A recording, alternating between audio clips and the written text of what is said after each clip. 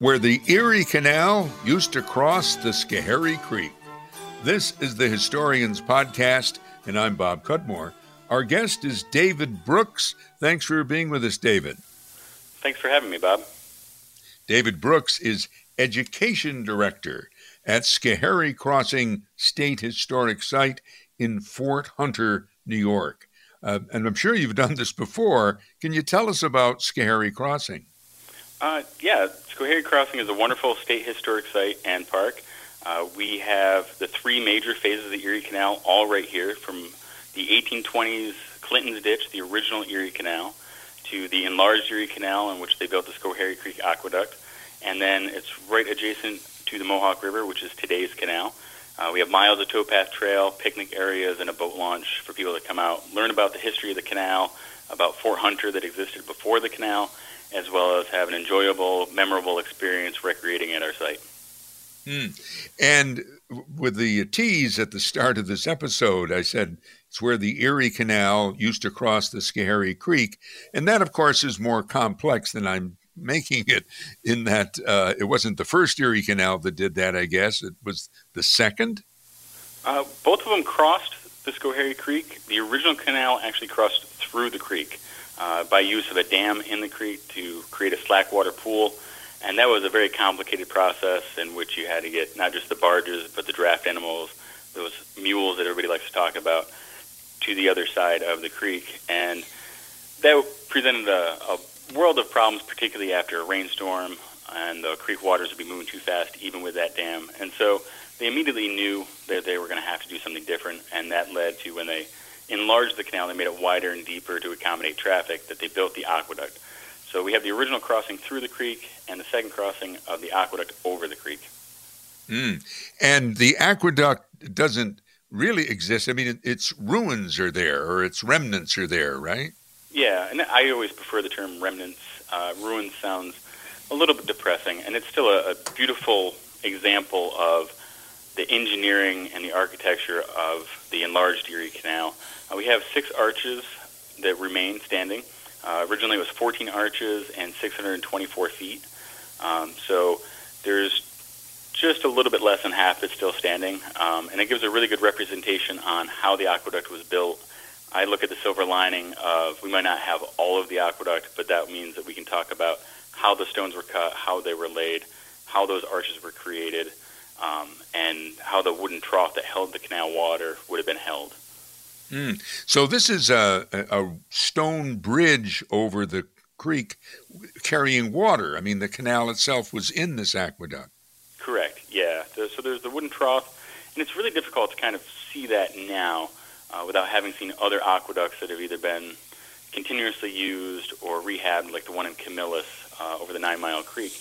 And one of the benefits that we have now that we're reopening here at the Visitor Center by reservation is that there's a wonderful model that we have inside of our Pathway to Empire exhibit, and it shows how the aqueduct and Lock 30 adjacent to it looked about 1905. So you can see the remains of the aqueduct here on site, and if we're open and you make a reservation to see us inside the Visitor Center, you can see how the aqueduct looked in its full completion and how it was being used.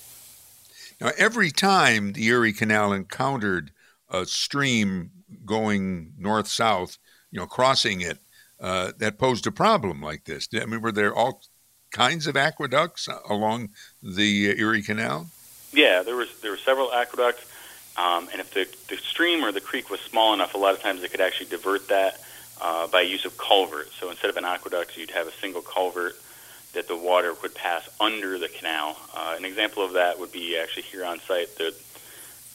As the enlarged canal went through what we now have as Schoharie Crossing, there were 3 culverts, and one that still exists is great.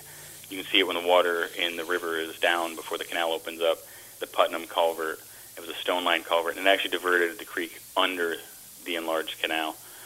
So anything that was much larger or unable to just be put under a culvert, there'd be an aqueduct. And some of those aqueducts were only a couple of arches. Several of them were, like the Schoharie's 14. You have Montezuma and the Genesee River Aqueduct out in Rochester even. They're much, much larger lower and upper aqueducts that cross the canal over the Mohawk River into Saratoga County and back. So there was a lot of It was a detriment, and there was a lot of engineering workarounds that had to be done because of those lateral creeks. And when they built the barge canal, they just, in our part, or the part of the canal where you are, it became the river, right? I mean, they canalized the river. Correct, yeah. So that you avoid a lot of those issues with streams or creeks. They canalized the Mohawk River. They have the technology by the early 20th century for steam-operated machinery for dredging, and also the development of the superstructures, these dams that they could be able to put in the river to manipulate water levels. A lot of that became really apparent for folks this past season. Today's canal system in the Mohawk Valley region hadn't fully opened until just about July 20th or so. And so you start seeing the water levels in the Mohawk River extremely low because of the drought conditions, and you can see how those dams really do regulate the flow of water, not just for the canal, but in today's modern era. There's a recreation way, there's irrigation, there's hydropower. There's a lot of factors that go into it now. But early 20th century, they have the technology to do that. They put in the superstructures, they create dams, they manipulate the water in that way. So you can avoid a lot of the other issues with creeks and streams or sources of water. But as I believe you're saying, that this, in the time of the pandemic, when the work wasn't done on the barge or the Erie Barge Canal to get those dams down, you could see more of the old Schoharie Aqueduct, right? Correct. Yeah. So we kind of took another silver lining to the operation of today's canal being delayed because of the pandemic. There's a lot more of what the remains of the aqueduct could be seen, as well as the dams, as I mentioned before, for the original crossing of the creek were much more visible. The creek water being very low, the river water being very low. And that provided a new opportunity for us to kind of document that, but also visitors to the site, walking our grounds. We got a lot of questions from people asking what these different features were. They were surprised to see remnants of several versions of dam out in the creek. So it provided us a new level of interpretation on things you otherwise aren't able to see in the middle of June or July. David Brooks with us, Education Director, Schoharie Crossing State Historic Site, which has some inside stuff in the visitor center you mentioned, and maybe I should emphasize the point you made. The visitor center, at last report, we're recording in early August, even though this is being on the internet a month later. So hope the situation, well, I hope, but I don't know if the situation will still be the same. But at the time of recording, you need to make a reservation to go inside the visitor center? Yeah, so we were able to reopen on July 22nd, after having the visitor center closed throughout the season here. And in order to reopen through a lot of the DOH and the Bureau for Historic Sites and the Office of Parks and Recreation guidelines was that we're going to open up, and it's going to be by reservation only. That way we can reduce the capacity within the building to limit the number of people to allow for distancing. It also allows us, after each of those groups, to be able to properly clean the exhibit space. So in order to come and visit, you need to call the site and set up a reservation. We welcome you to the building. Masks need to be worn, and if you want to engage with our touchscreen exhibit panels, you need to wear gloves. But if people call us at 518-829-7516, or they can also send an email, and that's schohariecrossing@parks.ny.gov, and we can set up a reservation, welcome you into the visitor center, and be able to provide additional information about their exhibits or anything else canal related. What is inside the visitor center that people would want to see? Well, we have a fairly new exhibit opened up in 2018, Pathway to Empire. It thematically goes through the process of building the canal and what that meant so far as not having engineers in New York State, right up through into today's modern canal and how that operates. We also have, as I mentioned, that large model of the Schoharie Creek Aqueduct as it looked at 1905. We can talk about Lock 30 and Brown's Cash Store and the aqueduct all in that model. There's some touch screens you can explore with that as well. It talks more about the engineering or the socioeconomic differences or impact of the canal. We have some artifacts in the exhibit that are from Fort Hunter, the British colonial fort from the early 1700s that existed on site prior to the canal, and several other artifacts related to the canal, such as a cheese box. There's a lantern, hardware from one of the gates, and also, for more close related, there's some button that were made just down in Amsterdam, and a few other products that were kind of found along on site as well. So it's a good mix of content on touchscreens, content in exhibit panels, and some really interesting artifacts as well. But a lot of Scary Crossing is outside. I mean, do you need an appointment for that, or can they just go there and walk around? Yeah, we're always open on the grounds for a self-guided exploration. The grounds themselves are open every day out of the year from sunrise to sunset. We have interpretive panels throughout the site. It's miles long. The site stretches from the town of Glen through the town of Florida, from the west bank of the Schoharie Creek across the east bank and towards South Amsterdam at Yankee Hill. So there's miles of towpath trail and interpretive panels, and as long as you're here between those hours of sunrise and sunset, you can explore. And then if you have questions, you can always give us a call, send us an email, check us out on Facebook, and we'll try to reply to that as well. But yeah, the major features of the canal, you can come here and witness. It's outdoors, and it's a great way to explore. You can get some exercise and learn a few new things. And are there remnants also of one of the locks? Is it the Yankee Hill lock toward Amsterdam? We have several remnants of locks. Right near the visitor center is the East Guard lock and the original towpath and original Clinton's Ditch Canal. We have about a half mile of that because it was used as a feeder. And that takes you up toward Empire Lock, the enlarged, and also Lock 20 from the original. And that's the only place in the state that those two are still right next to each other. So Empire Lock from the enlarged, and then, yes, down at Yankee Hill, the east end of our site, going toward Amsterdam, just off Queen Anne Road, is Yankee Hill Lock. That's a double set of locks from the enlargement and the Putnam Canal Store, or the Canal Store building that still exists there. And that's right on the banks of the Mohawk River as well. Can visitors go inside the Putnam store, or is that not open? We have it slightly restricted currently because of the pandemic. It'll be open particularly on weekends throughout the rest of the season for the restroom facilities. But there is a small exhibit area in that store that we are restricting right now just for social distancing measures and cleaning measures.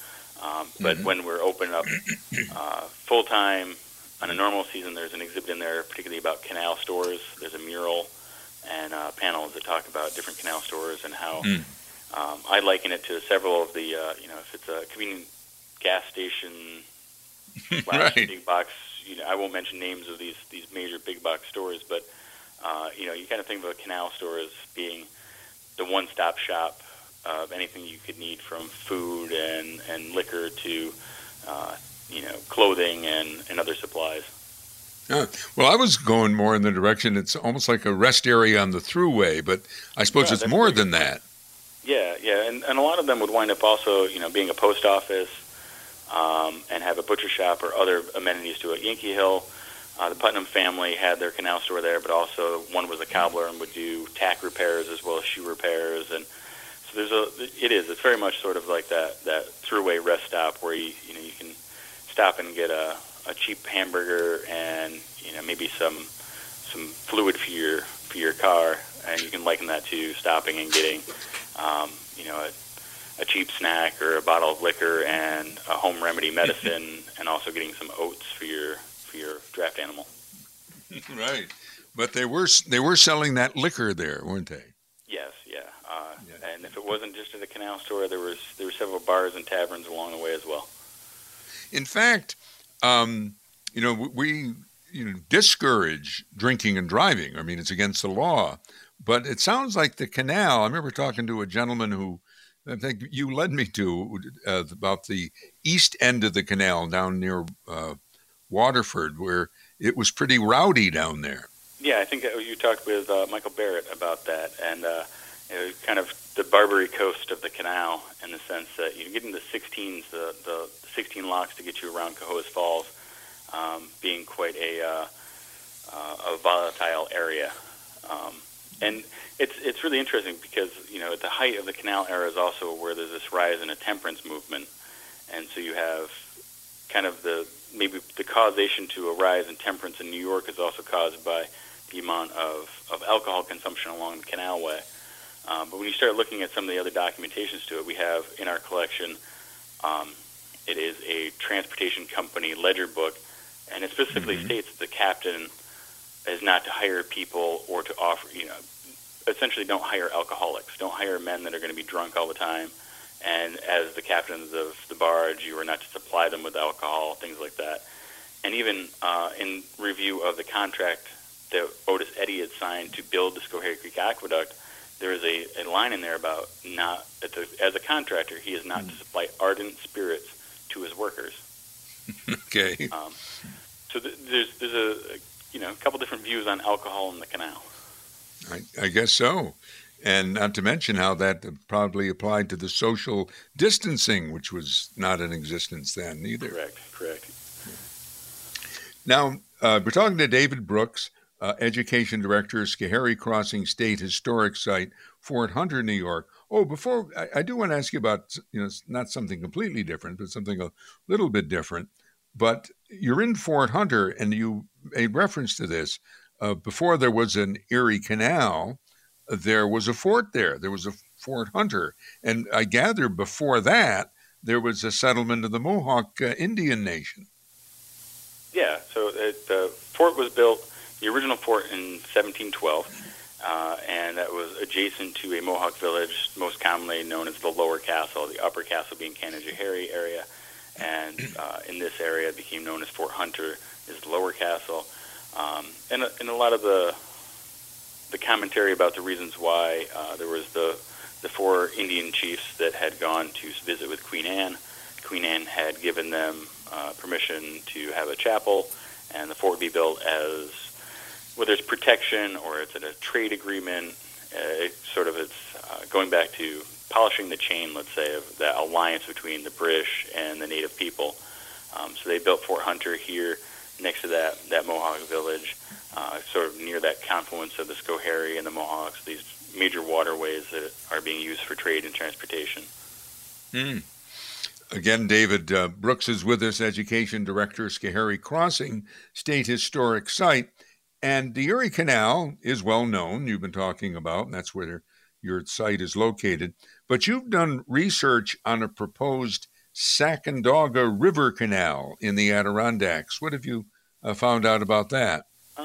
So to kind of preface the whole thing, I lead kind of a boring standard life, and a few years back, on probably a Saturday evening, I'm at home watching YouTube videos about the canal, and from what should be a fairly reputable, well-known institution had put out a canal documentary that I was watching, and there was a map where they're showing the building in the original canal, and as I noticed, this map, as they draw the line across New York State, goes through a body of water that I'm familiar with. I grew up next to the Great Sacandaga Lake.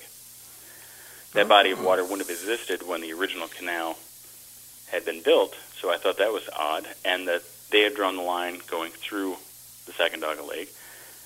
So I posted on my own personal Facebook page, like, this changes everything, this is this new revelation, this is a reputable source, this cable TV channel that has put this out, just as sort of a farce or a joke about the whole thing, and, things will happen, and somebody that's doing an animation for a TV show may not have all the right information.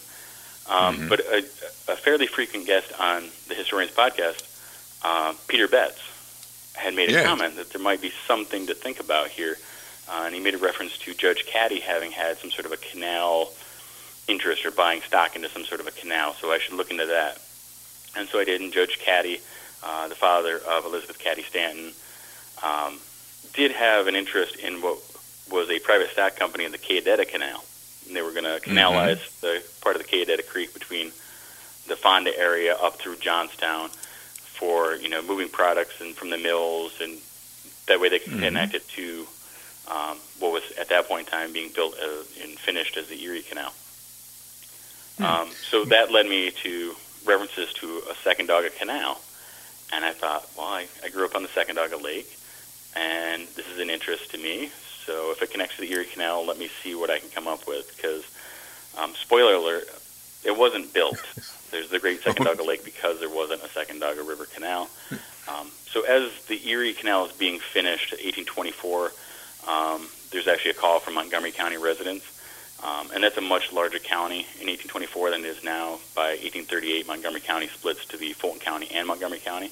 But these area residents are calling for, they're petitioning through their assembly people in the state legislature to do a survey and how they could build a canal. And this is at the emergence of a canal fever across New York State anyway.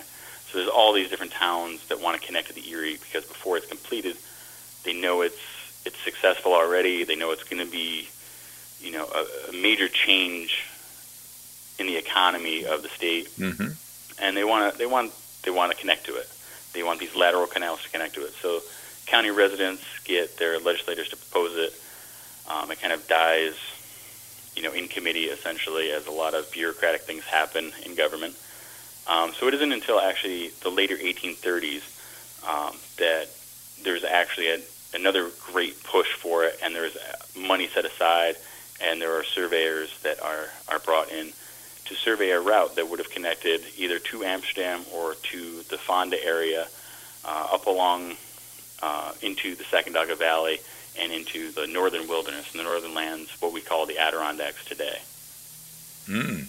So it was an idea, but never really pursued. Or did they ever lift a shovel full of dirt out of the ground to build it? No. And what winds up happening, and any good story to me kind of has to have a villain.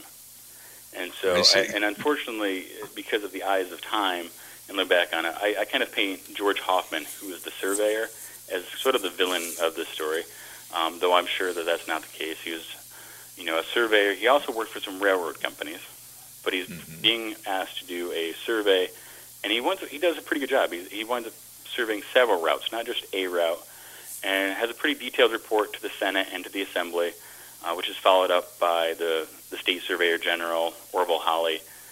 And they both kind of agree on the same thing, that the expense of the canal would be too great for what the benefit would be. And so George Hoffman, I kind of paint him as, not only is he working for the railroad companies, but he states in his report that the area would be much more improved upon with a railroad instead of a canal, so far as logistics. And so I haven't taken that as the next step. There's several other railroads that will be developed into the Adirondacks. You have things like the FJ&G that go up, and there's the tourism that will be created along the Sacandaga because of that. So unfortunately, because the hands of time, I'll paint George Hoffman as slightly the villain of the story, because he really does. He advocates strongly, much more for either a rail line or just a state road going up into the northern wilderness, as opposed to a canal. So the canal. I hate to say it, but didn't he have a point? I mean, it seems to me that the canal, the Erie Canal, was very successful, right, when it was built, but it had kind of a limited shelf life for being important to commerce, and it had to fight both what that Hoffman guy was advocating, both railroads and then roads. Yeah, and I think with the greater success of the Erie being the sort of the ingenuity behind it, and sort of the audacity of New York to do such a thing at such a scale so early on in the early Republic. And so even a decade or so later, railroads are kind of coming into it. But there's also a difference in the terrain. The Erie Canal, spanning over 360 miles, has an elevation difference of less than 600 feet. So there's major things to get around, like Little Falls and Cohoes Falls. The problem with going up into the Sacandaga Valley is water source. You need to have a canal that's at least 12 miles kind of longer with these different feeders, and then it's a less natural system, because they're saying that we can use slack water navigation mixed in with canalized parts. You don't have the same level of control. And so the topography across New York State through the Mohawk Valley is much more convenient for a canal than trying to go up into the foothills or into the Adirondacks, or what we know of the Adirondacks today.